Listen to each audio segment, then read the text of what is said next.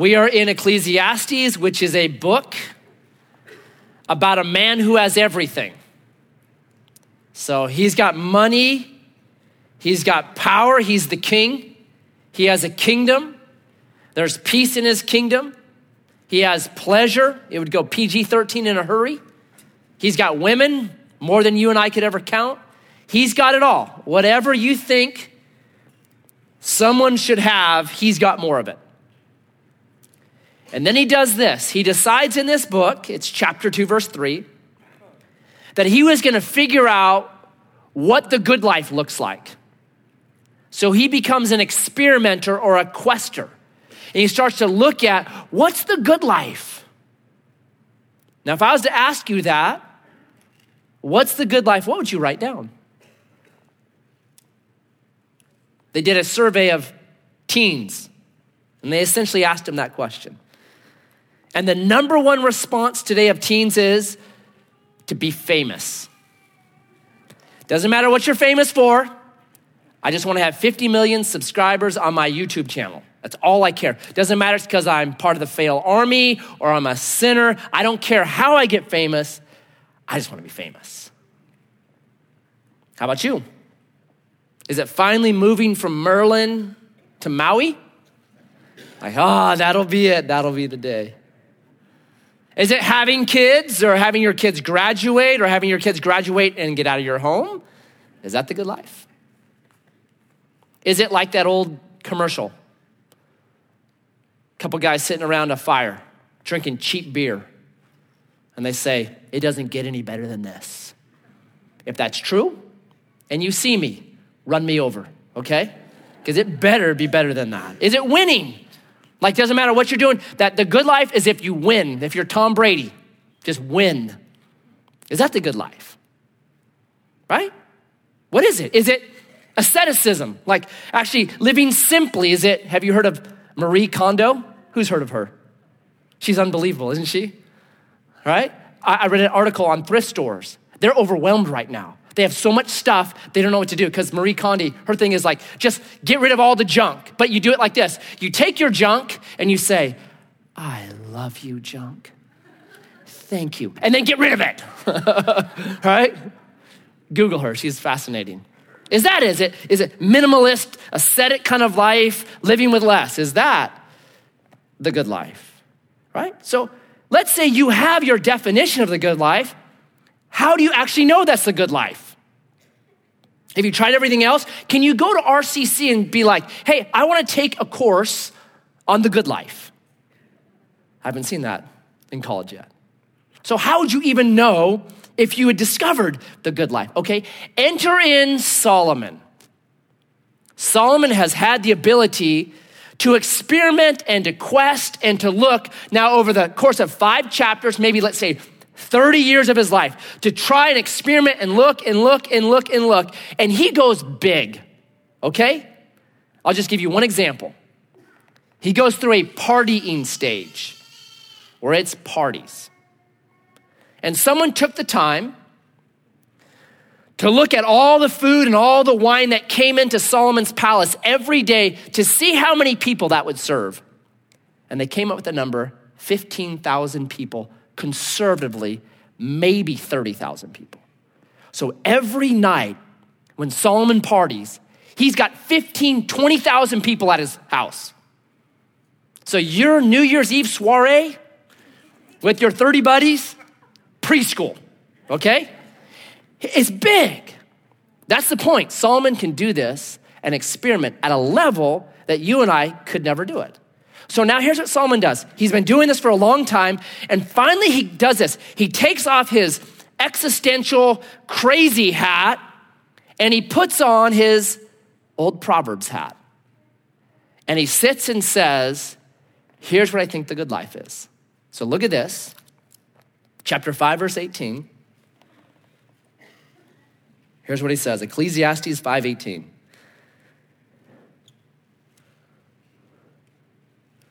Behold, what I have seen to be good and fitting. It was what I wanted to do in chapter 2, verse 3, find out what the good life was. Now I've lived a bunch of life, done a lot of things, kind of experimented around, and now I'm looking back on it. He'll do this a number of times. I'm looking back, and here's what I think. Proverbs had. Here's the good life. To eat and drink and find enjoyment in all the toil with which one toils under the sun, the few days of his life that God has given him. For this is his lot. Everyone also to whom God has given wealth and possessions and power to enjoy them and to accept his lot and rejoice in his toil, this is the gift of God. For he will not much remember the days of his life because God keeps him occupied with joy in his heart. So Solomon now gives us a break from all the existential angst, and he says, here's the good life. And there are 6 things in here. This is a list message. If you like list messages, you'll like this one. And maybe there's something in here in this list that you say, actually, I'm not doing that. And maybe Solomon has a point here. And maybe I need to start incorporating that into my life if I want to live the good life, okay? So let's do this list. Number 1, he says this. Out of the gate, you want a good life? Number 1, to eat and to drink. Number 1, you want a good life? Feast. I think it is biblical and godly to eat great food. I think it is biblical and godly to feast. Read the New Testament. Jesus, what is he always doing? Right? But he does it like this. He invites himself over to other people's houses for dinner because he's homeless, right? Hey, bro, I'm coming over to your house tonight for dinner, right? He's always doing that, right? I know one guy in the back is like, what's wrong with that, man? Okay, that's not normal. Please don't do that, right? It's not normal, don't do that to him. So Jesus is constantly eating meals. He's constantly feasting with people, right? They accused him of that. That should give us a subtle hint to the good life. Like the good life is feast, have good food with people that you love. Feast. What's sad is many of the meals we eat them in our cars. They were designed by a clown and they were cooked by a 16-year-old. And you're not feasting. I think it's actually satanic. Taking the good gifts of God and like ruining them, right? You want real spiritual warfare? Feast on good food with God's people. Hang out with them, ask them questions, tell stories, laugh, pray for one another, talk about kingdom stuff. Man, that's, to me, great spiritual warfare. When's the last crew you feasted with? When's the last new person that you said, hey, I want to get to know you, come over to my house for dinner? Christians should have this as a habit, a spiritual discipline. We're feasting. We're going to feast. It's awesome. So my daughters, a couple nights ago, it was Thursday night. They had Friday off from school. So they invited some friends over to eat. We're like, hey, that's fine. But they didn't invite them over until 9 o'clock at night, right? So they start like making sushi at 9 o'clock at night, and they're laughing and giggling and clanking and banging till like 12:30 at night. I'm like, ah. So in the morning, I got up to ask them how it was, and I made sure and do it at 5:30 a.m. How was it last night? Yeah, that's how I felt, okay? I didn't actually do that to him. I should have. I said, what was it? They said, it was so much fun. No agenda, no like, we got big plans, no activity. Just make some food, sit around, laugh, enjoy, feast. We need to do that. Number 1, good life. Feast. Simple, huh? Number 2, to find enjoyment, verse 18, in all the toil which one toils under the sun. Number 2, work. But it's a certain kind of work. So Wednesday night, we looked at chapter 3, verse 24, and it's very similar to this verse. And the Hebrew is actually this. It is, make your soul see the good in your job. That's actually what it's saying. It's a perspective thing. So there's 2 kind of options when it comes to work. Option number 1, find a job you love. That's a great option. I had a professor who said this, a calling is something you love to do where it meets the world's need. Where those two meet is your calling. But just because you love to do something doesn't mean you're gonna make money at it, right? You love curling, you know, that Olympic sport, probably better get a job other than that. You love bowling, get a job. You love basketball and you're 4'8", get a job, right? So it's not always gonna be that way. So Solomon is really honest when he talks about work in Ecclesiastes. He says this, that you have to actually make your soul see the good in your job, right? Not everybody is going to have their dream job. I'll do a survey here. Hopefully your employer is not here. Raise your hand if you're doing your dream job. Let the record show. Everyone on staff at Edgewater raise their hand. Right? That's not all of us. There's quite a few that says, well, you know, it's a job. So on Wednesday when we talked about this making your soul see the good in your job, it's like this. In Romans 8, verses 5-8, it says this, that if we walk in the Spirit, we'll keep our mind on the values of the Spirit. That Romans 8 is saying this, there's not like spiritual things. Like we think there are only spiritual activities, like praying, fasting, giving. Like those are spiritual activities. Are those spiritual activities? Not necessarily. Read the Sermon on the Mount where Jesus talks about those. He says this, don't pray like the hypocrites who love to pray long prayers. You know people like that? Matt, you should not talk there. They just pray on and on and on. You're like, oh, come on already. Because they want to be heard. Don't pray like that. Instead, go into your closet where no one sees you and pray in there. Give, right? Don't give like the hypocrites who want everybody to know, look how generous I am, look how much I'm giving here. He says, don't let your left hand know what your right hand is doing, right? Or fasting. Don't fast like them. They suck in their cheeks. They go around holding their bellies like, oh, I'm so hungry. Why are you so hungry? Because I'm fasting for world peace. You know, it's just my duty, right? Don't do that.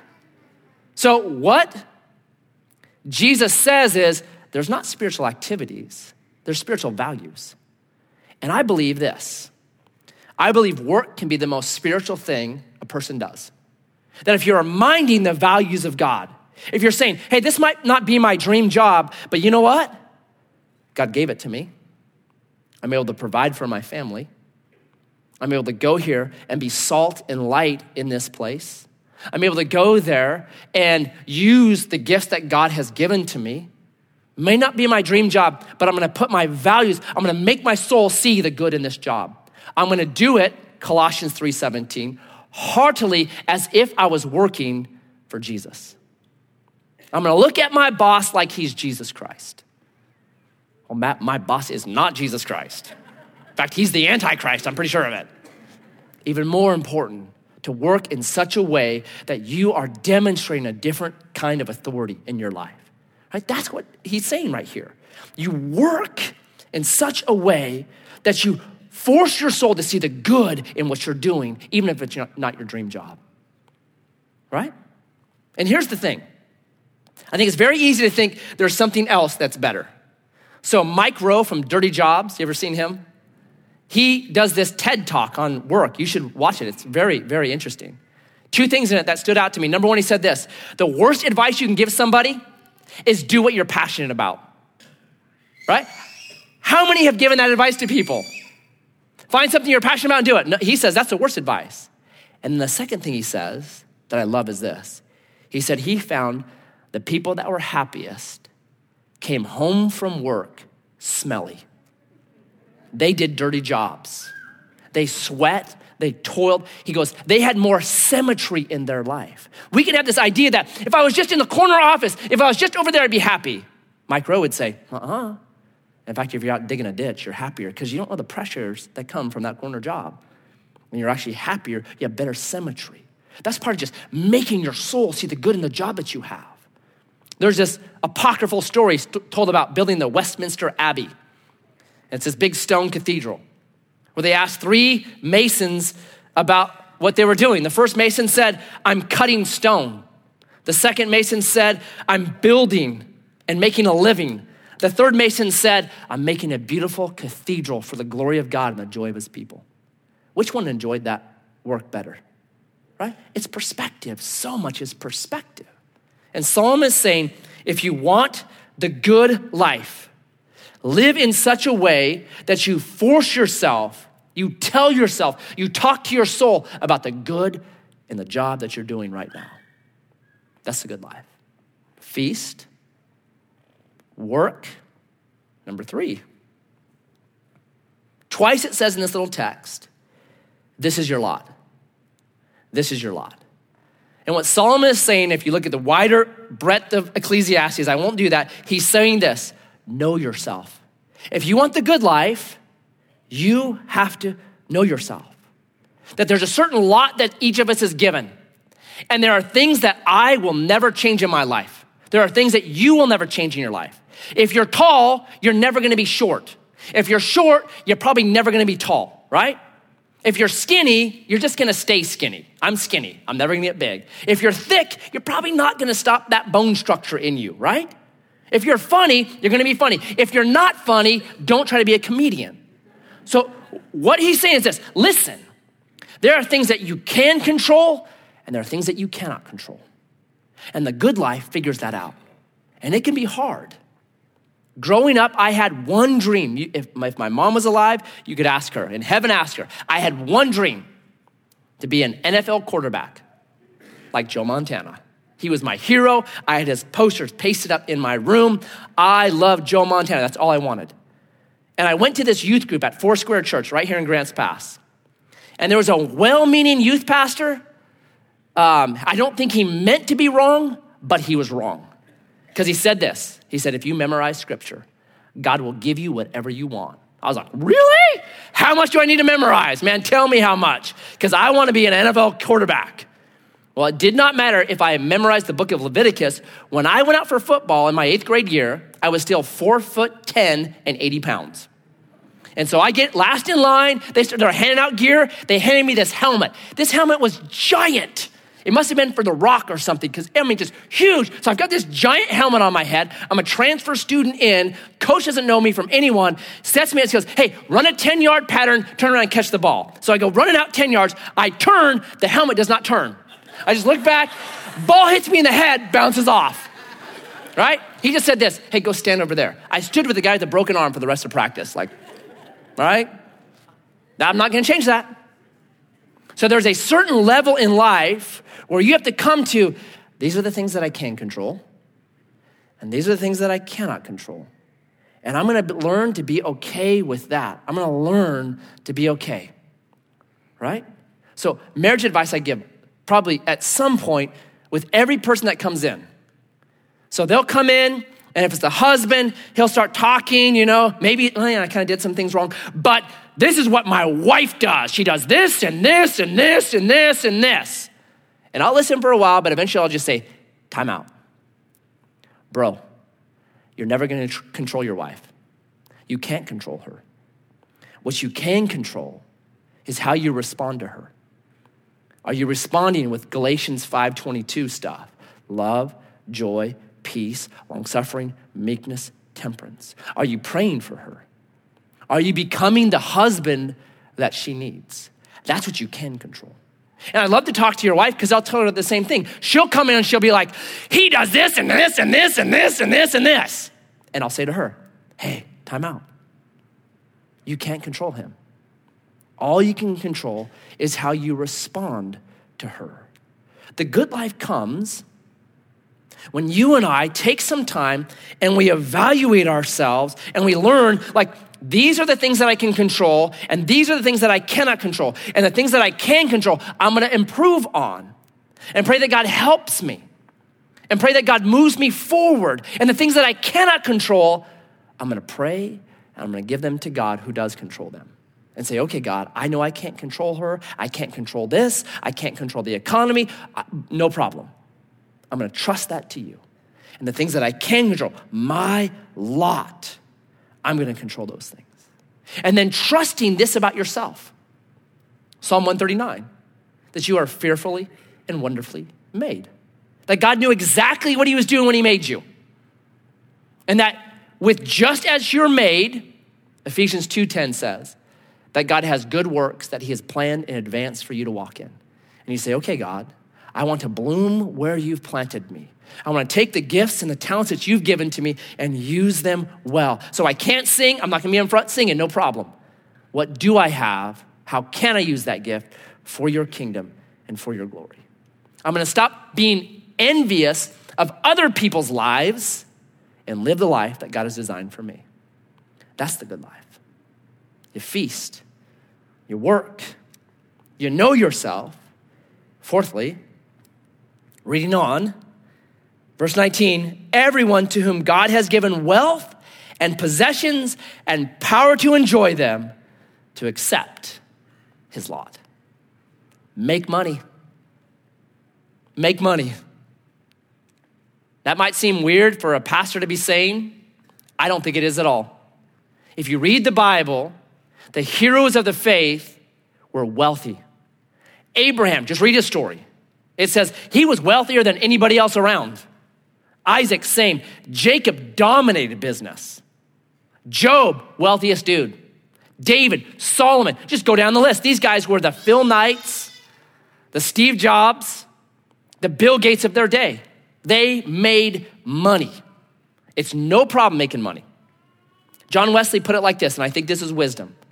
He said this, make as much money as you can, save as much money as you can, and give away as much money as you can. I think that's wisdom on money. And if God is giving you power to make money, do it. Do it, no doubt. Paul would say this, Philippians 4:12. He said, man, I've had lots of money, and that was awesome. And I've also been broke, and I was content. See, he had money, but money never had him. And if he had money, great, he enjoyed it, used it, no doubt. And if he didn't have money, no problem. Make money. There are a lot of things that money can't buy, but guess what? Without money, you got a lot more problems. That's what happens. Make money. The Bible has no problem with that. The good life, make money, right? Feast. You can throw a lot more feasts if you've got money. Feast, work. Make your soul enjoy the work that you're doing. Know yourself. Totally. Make money if you can.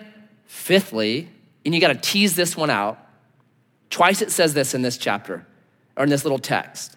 The life God has given to him, end of verse 18, or verse 19, this is the gift of God. In Ecclesiastes, if you read it, and I recommend it, Solomon goes existential, but every once in a while he pops his head up and he'll say this when he remembers God. Life is a gift from God. Life is a gift from God. Life is a gift from God. Now, if somebody gives something to you, what do you say in return? Thank you. Solomon is saying, be thankful. And he says it over and over. Chapter 2, verse 24, chapter 3, verse 13, chapter 9, verses 7 through 10. Be thankful for the gift of life. If you want a good life, a key is gratefulness. We make this mistake. We think unhappy people are ungrateful, right? You're unhappy because you're unhappy, then you become ungrateful. The opposite is actually what happens. Ungrateful people become unhappy people. Science is finding this out. I just read this great study done by a couple of professors, professor from University of California, Dr. Emmons, and a professor at University of Miami, Dr. McLaughlin. And here's what they found. They took a group of people, they divided them into two. Group one, every morning they were told, take this journal, write down in the morning things you're thankful for. That's all you have to do. Just list out thankful. That's it. The other group of people, they said this, every morning when you get up, write down all the things in this journal that irritate you. Your neighbor, your kids, your house, your job, your car, your mother-in-law, your father-in-law, just make your list. Just rant and rage about what irritates you. And they watched these two groups of people. Can you imagine what happens with them? Here's what they found. A group that was grateful and thankful, more successful. They exercised more often. They had radically fewer visits to the doctor. Like on every metric you can measure, they did well. This other group though, poorer and poorer, worse and worse. They actually went downhill from what they were. Here's why. There's this thing that's called positive interpretive bias. Has anyone ever heard of that? Your positive interpretive bias? Here's what it means. It means this: life happens, and most of life is not good or bad, but when life happens, the way that you interpret it matters greatly to your happiness. So the people that have positive interpretive bias, so they've been thankful, whatever it is, when something happens to them, the way that they look at it is actually, oh, it's good. So I'll give you an example. Let's say one person from each of these crew, the thankful people, the irritated people. They both go to a class, they take a test, and they flunk it. The person that has a positive interpretive bias, they end up interpreting that flunking like this. Oh no, I did poorly. I need to study. I need to get in a group. I need a tutor. And because of that, they actually work themselves out of that hole and get better. The other side, though, has what's called a negative interpretive bias. So they flunked the test, and guess how they see that? I'm a loser. I'm terrible. I'll never graduate. It's horrible. And they actually go lower and lower and lower. So what they found was this: if you'll just be thankful, you get better and better and better. The Bible has been saying that for a long, long time. 2 Thessalonians 5 verse 18 says this: be thankful in everything, right? Do the opposite of this person over here. Be a guy that writes down a list, because what happens is all of a sudden you begin to interpret things much better, positively, better. You grow out of it. It's brilliant, right? If you're not thankful, can I give you a test? You know what I should do? I should divide the church into two. You guys are the irritation crew, and you're the thankful crew. No, I don't need to do that. People be moving seats like, I am not doing that. We don't know the results of it.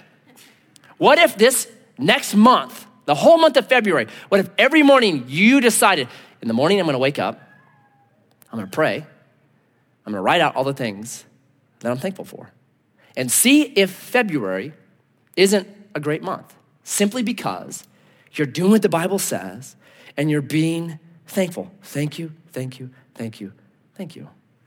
And you get that positive interpretive bias. Solomon would say, be thankful. It'll lead to the good life. And lastly, but maybe not, maybe the biggest one I would say, look at verse 20. It's an underliner. To me, it's one you can have a cup of tea in the morning and just think through. Listen to what it says. For he will not much remember the days of his life. So there's a tendency to overthink our past, right? Just overthink. You're not going to remember the days of your life. Why? Because God keeps him occupied with joy in his heart. I love that verse. Here's what this is saying. Get over yourself. You want a good life? Get over yourself, right? Quit remembering the days of your life, how you failed somebody else, how they failed you, how you were a moron, whatever it is. Get over that. Quit remembering all that junk in your past. I'll tell you, I'm so glad that there were no smartphones when I was growing up, right? All the videos of fails or whatever, that'd fill a library. Get over your past. Too many Christians are professional archaeologists. They go every morning, they dig up their past, they pull it out, they inspect it, they brood over it, they get mad at it, irritated by it. You know what happens to archaeologists? They get all dirty. That's what happens to people that are constantly digging up their past, like an archaeologist. They're just always dirty and just, are you kidding? Stop it. Quit digging up your past. Stop that junk. Quit going over your failures. Quit that occupation. Here's what I think. And I actually just started thinking about that this morning. There's a quote from an author I like, and he says this. He says, grace will never prevail until you get over the notion that someone somewhere is keeping score. Grace is never gonna prevail in your life, in my life, until I get over this notion that there's a scorecard somewhere. And you can be the keeper of the scorecard. You can be like, oh, okay, this one weighs out, that one. Okay, grace is never gonna have any power in your life. God doesn't do that. That's not grace, right? That's merit. Grace is never gonna prevail in your life until you get over the notion that someone somewhere is keeping score. So here's what I think. I think you guys got up this morning and you got dressed and you came here and you got your kids ready and you did all that. You came because you knew, I wanna be different. I wanna be better. I wanna follow Jesus better. I wanna be reminded of who I am. You came and you're here, good, man, that's awesome. That's why we come, that's why we get here. Because we have this desire to be something and to be a better parent and a better spouse and a better worker and to have a good life, right? We want that on one side. But my guess is this, there's a bunch of us that came with this other side with us. Failure. Like this week, you lost your temper with your kids. Like this week, you weren't the spouse that you wanted to be. This week, the New Year's resolutions that you had, man, you're already failing at them. And you're saying, another year of this? Really? Really? Am I gonna never change? That there's some that are in bondage to things that you wish that you could get free of that bondage. So you've got this dichotomy in you, this war in you between, man, I really want to be these things, but this is what I am. And I'm in bondage. I can't seem to break it. And I want to be a great parent and a great husband, and a great worker, a great spouse, a great wife, but I feel like failure. And I come to church and I want this breakthrough. I want to be touched and to change. Can you feel that? Man, I feel that. So I want you to do something. I want you to close your eyes for a second. Everybody close their eyes. If you feel that weight of like desire to be this high mark, this yes, but then just at the same moment, you also feel this failure, this I need a breakthrough. I need to be somebody different. If you feel that weight, if you feel like, yeah, you know what, today I would love to have God touch my heart in such a way that I'd be radically changed. If you feel that, I want you to raise your hand. Every person that just raise it up, keep your hand up. If you feel that tension, put your hand up.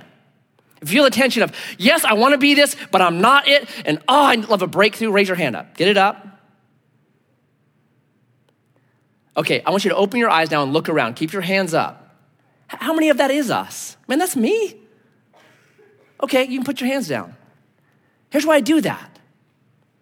I think that's the Christian walk. I think the Christian walk is that tension right there, right? But we're told by the enemy, you're a failure, keep concentrating on this, keep looking at how bad you are. That's what happens to us. And we do that very often by actually looking at other people like, oh, that dude's got it down, man. If I could only be like him. Like he reads the Hebrew and he reads the Greek. Oh, I read the Message Bible because I like those kind of words. They're simple, right? So then you're just like, I'm such a failure. He's got it and I'm a bum. You know what I think the truth is? You're both bums. Honestly. Right? Or women, you do it all the time. She's such a great parent. She's got it all together. She always comes. Man, her kids are beautiful. They're like sitting straight up. They say, yes, ma'am. I'm like, wow, she's killing it. I'm a terrible mom. You know what I think? You're both terrible moms. Matt, you're so encouraging. Thank you. I think that's the Christian walk. We have these great desires to be something, but we also know this other side to us. And what we actually need to do is forget yesterday. That's what we gotta be doing. Because when we're archaeologists, we dig ourselves into a pit every single morning and we can't get out of it. Paul says this, it's Philippians 3:14. He says, this one thing I do, I forget those things that are behind me, and I reach forward to the high mark that God has on my life. To me, that's a daily discipline. Because if not, you just start believing the lies of the enemy, and you just become an archaeologist, and you just spiral down and down and down. Instead of, the Bible says this, I love this, instead of being occupied with joy, you're dirty and in a pit. The Christian life is both of those things. We're all bums. We're all terrible. We're all broken. But guess what? I was an adopted bum. I'm a loved moron. I'm a brought into the heavenly family idiot. That's what I am. And I forget those things that lay behind, and I reach forward to the high mark that God has on my life. And when I do that, guess what happens to me? I get a new occupation. Instead of an occupation of an archaeologist, I get the occupation of joy. It just brings joy to my heart. I can feel joy right now. Just repeating that to you, I feel joy in my heart. Are you kidding me? God loves me? The bum that I know that I am? The idiot that I have been? He loves me? Oh, wow, joy. That's the Christian walk. And we come, yes, to move forward, and we come, yes, absolutely. And you will move forward, right? The Christian life is a long obedience in the same direction. Baby steps forward, baby step, baby step, baby step. Forgetting the junk behind you and being occupied with his joy. That is the Christian walk. And the reason why we come and we drink and we eat is to remind ourselves, yes, you're an idiot, but you're loved. Yes, you're a moron, but you've been adopted, and God will never let go of you because he loves you that much. That's why we eat and drink of this. It heals us from obstacles to our own joy. It heals us from being archaeologists. It heals us. So we come and we eat and we drink of that. And so Jesus, this day,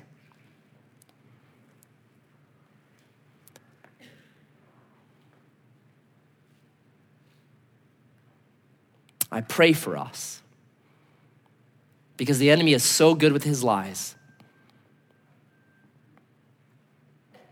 He has an ability to pinpoint where we're most vulnerable as a husband or as a wife, as a parent, as a daughter, as a son, as a worker, as a person, to pinpoint our wound and just cause us to dig in.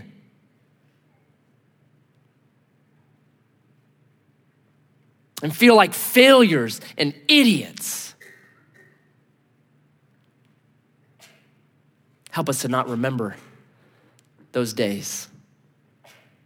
Help us to eat and drink and to have a new occupation, which is your joy. That we're joyful because we've been adopted by you. That we're joyful that you would die for us and shed your love abroad for us. That we're joyful that you've given us a kingdom that cannot be taken from us, that we're joyful, that those things were forgiven, that though our sins were like scarlet, we've been made white as snow, and we're occupied by joy now. Give us the breastplate of righteousness, I pray, that protects our hearts and causes us to forget yesterday and to reach forward to the high mark you have on us today. Yes, may we feast, and yes, may we work hard, and yes, may we know who we are. And yes, may we make money. And yes, may we be thankful, but most importantly, may we forget those things that lie behind and reach forward to the high mark you have on us this day. Not allowing the enemy to rip off today because of how bad we were yesterday. May we enjoy your grace because we've gotten over the notion that there's a scorecard somewhere. That scorecard has been nailed to the cross, and your grace has erased it. And you call us beautiful and perfect. Fill us with your joy. May we eat and drink of that today, I pray. And may we go from here knowing we're saved, sanctified, kids of the King. And I pray this in your name. Amen.